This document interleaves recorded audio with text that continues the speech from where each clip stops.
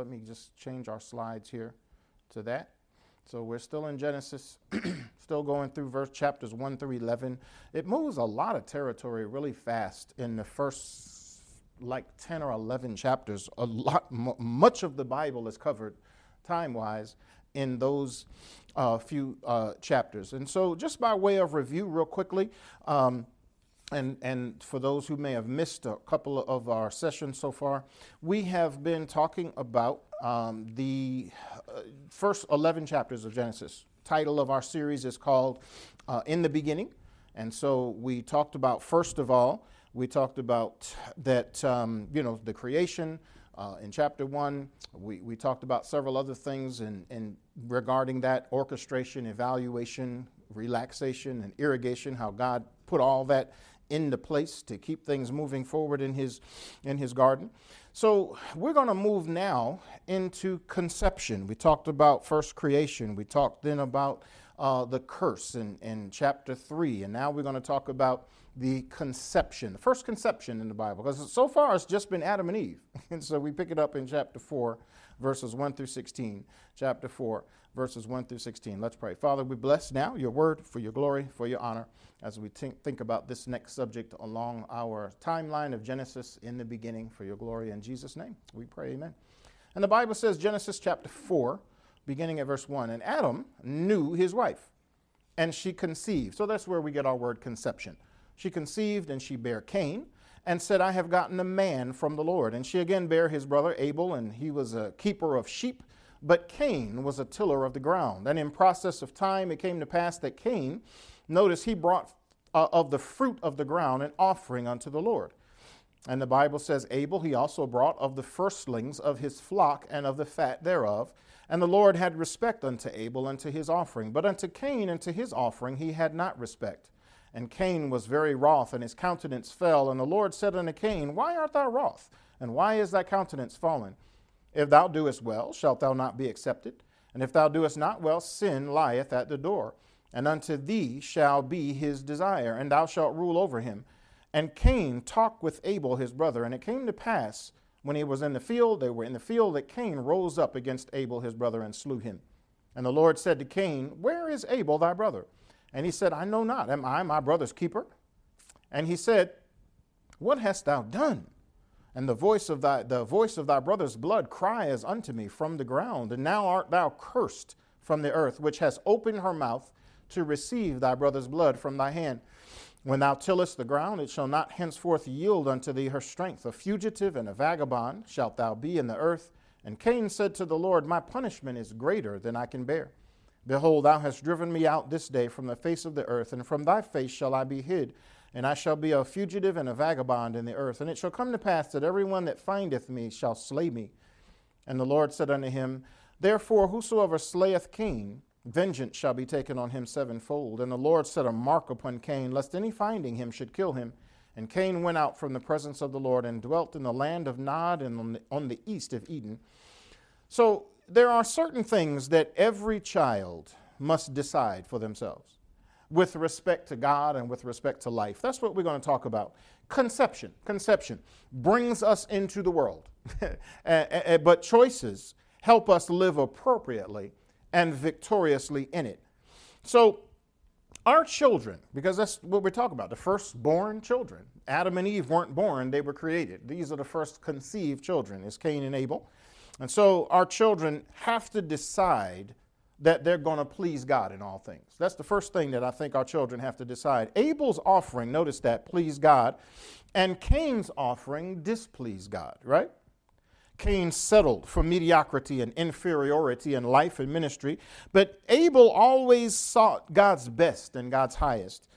You know, in the international, very interesting, in the International Pro Soccer League, it's very different than sports in America.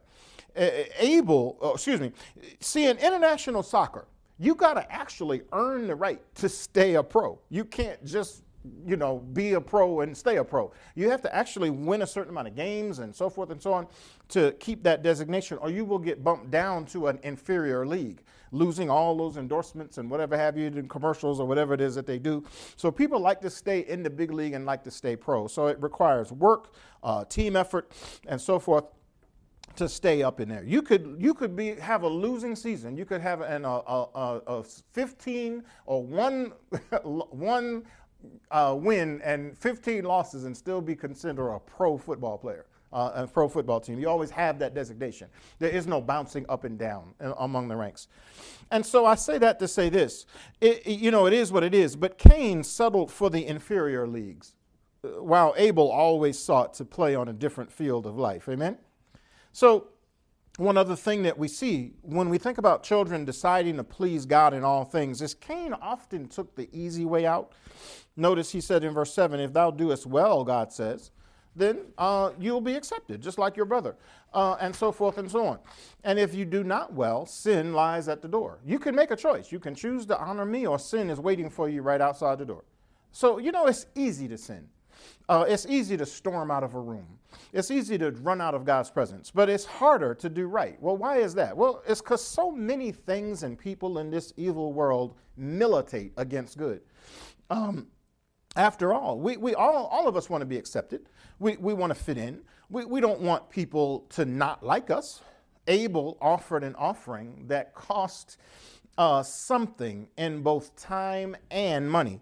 Meat, for example, generally, as he offered meat, costs more than fruit and vegetables like Cain offered. It just is what it is. All Cain had to do was go pick a few apples, dig up a few potatoes, and throw them in a basket.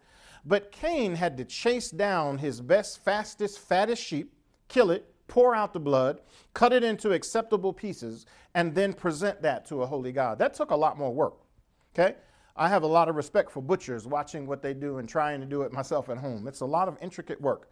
And they both, by the way, had the same amount of time. Notice this, to figure it all out. The phrase is used in verse 3, in process of time. Process of time. That word process in Hebrew means, and it's most often translated when it's used in the Bible, as end, or the end of time, the end of space. God always has an end game in mind, amen, with whatever that we're going through.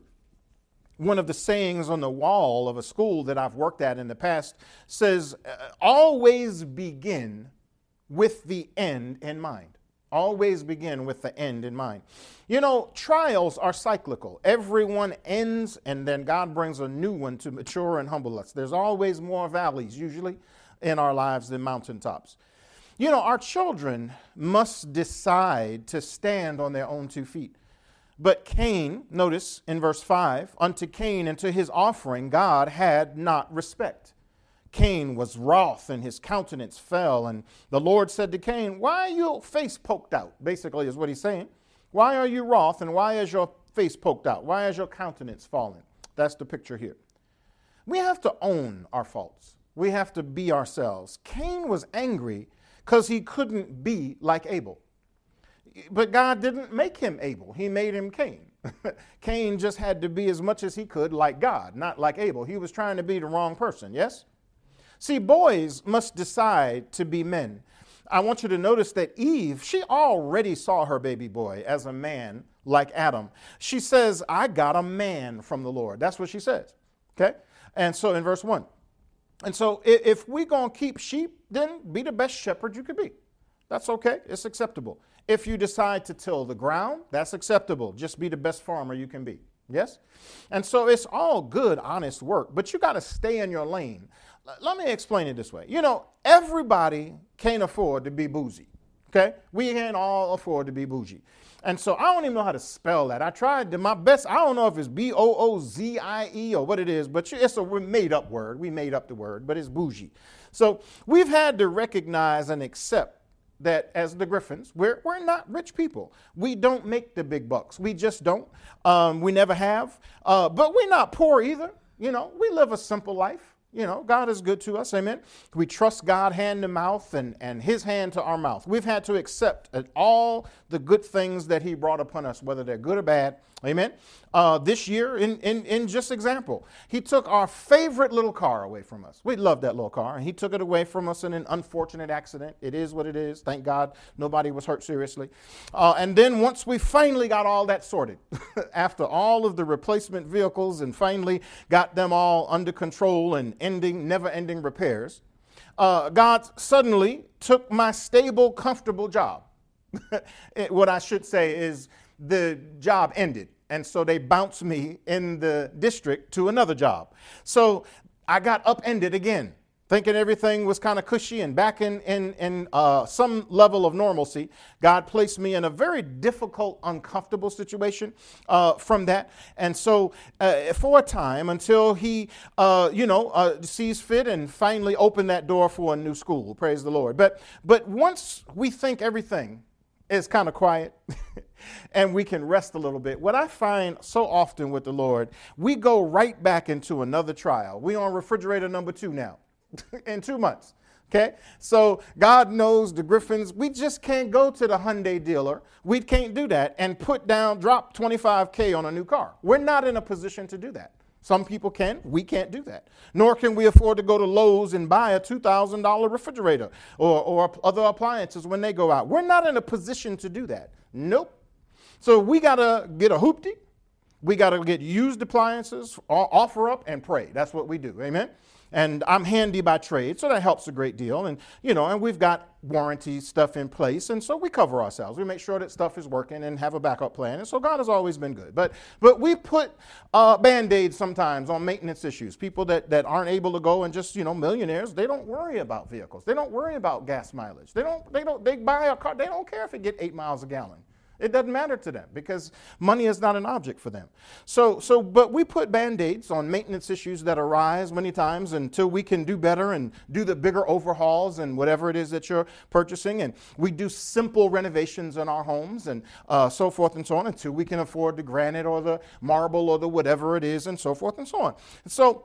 So now on our second fridge with issues in a few months, but it is what it is. God knows that that's where we live. That's where we are. That's where we operate. That's where people operate. So we got to roll with the waves that God sends our way. Amen.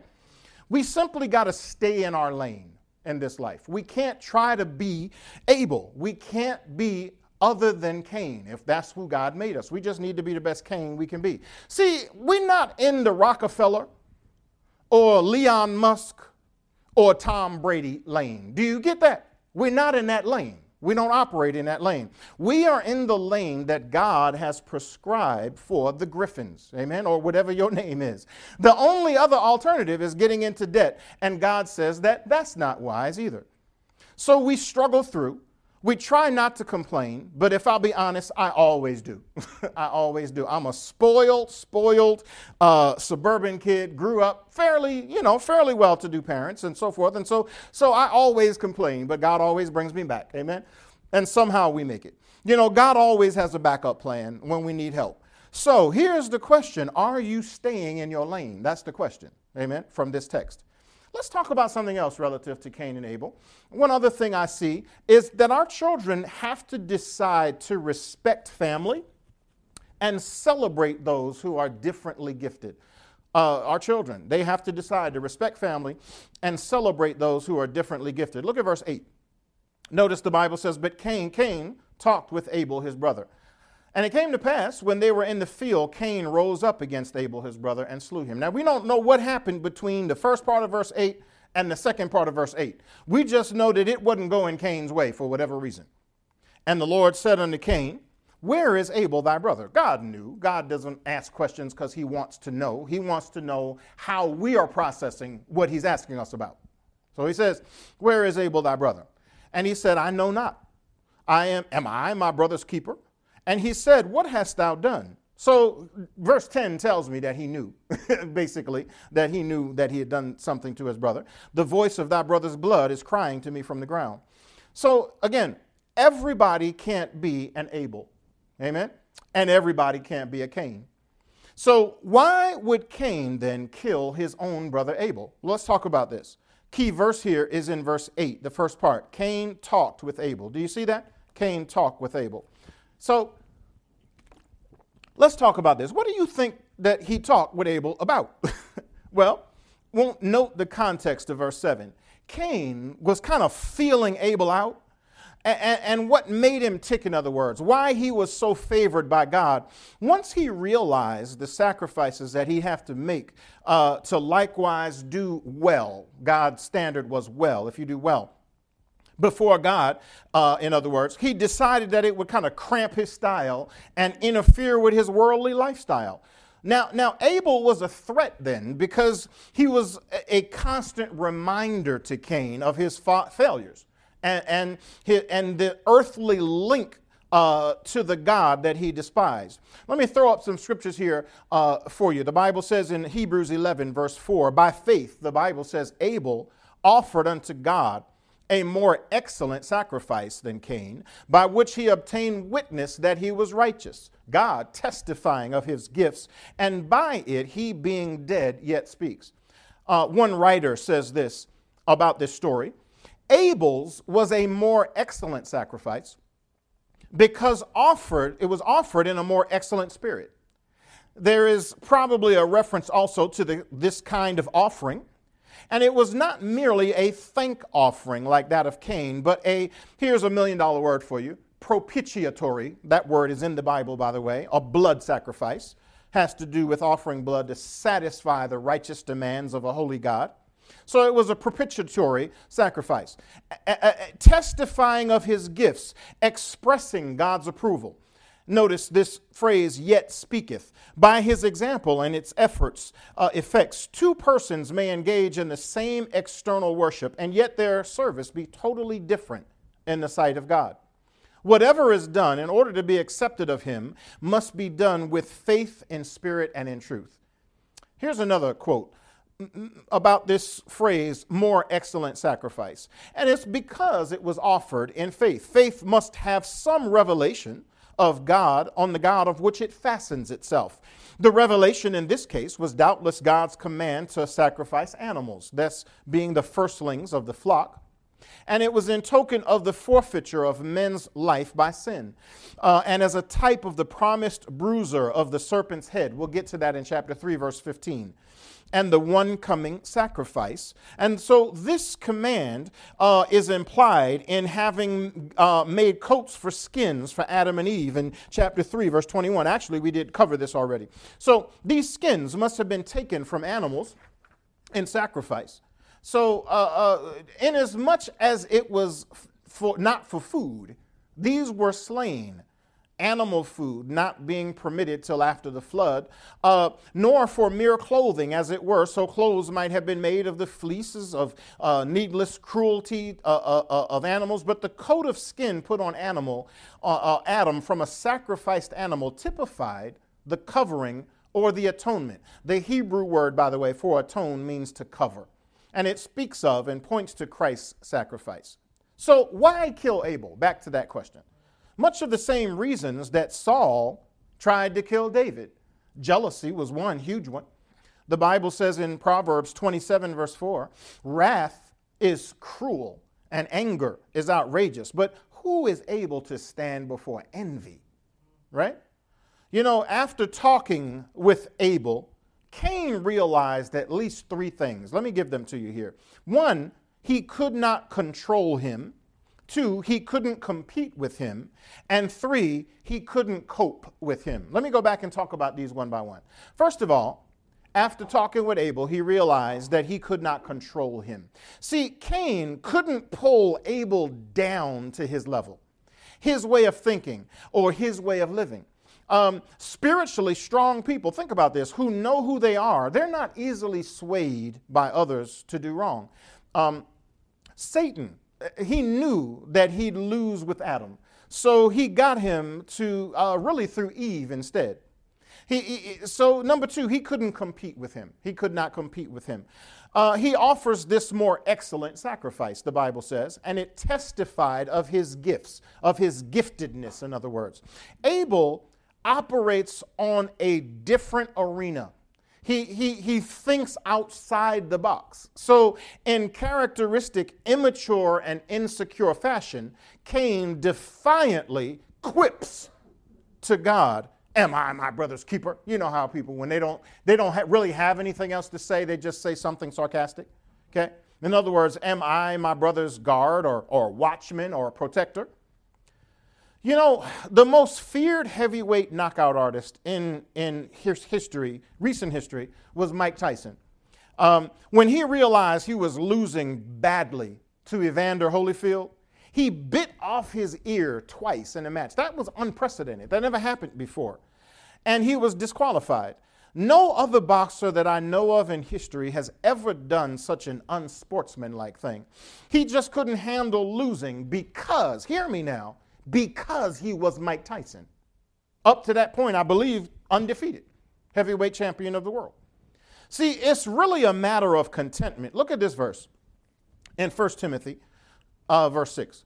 But godliness with contentment is great gain.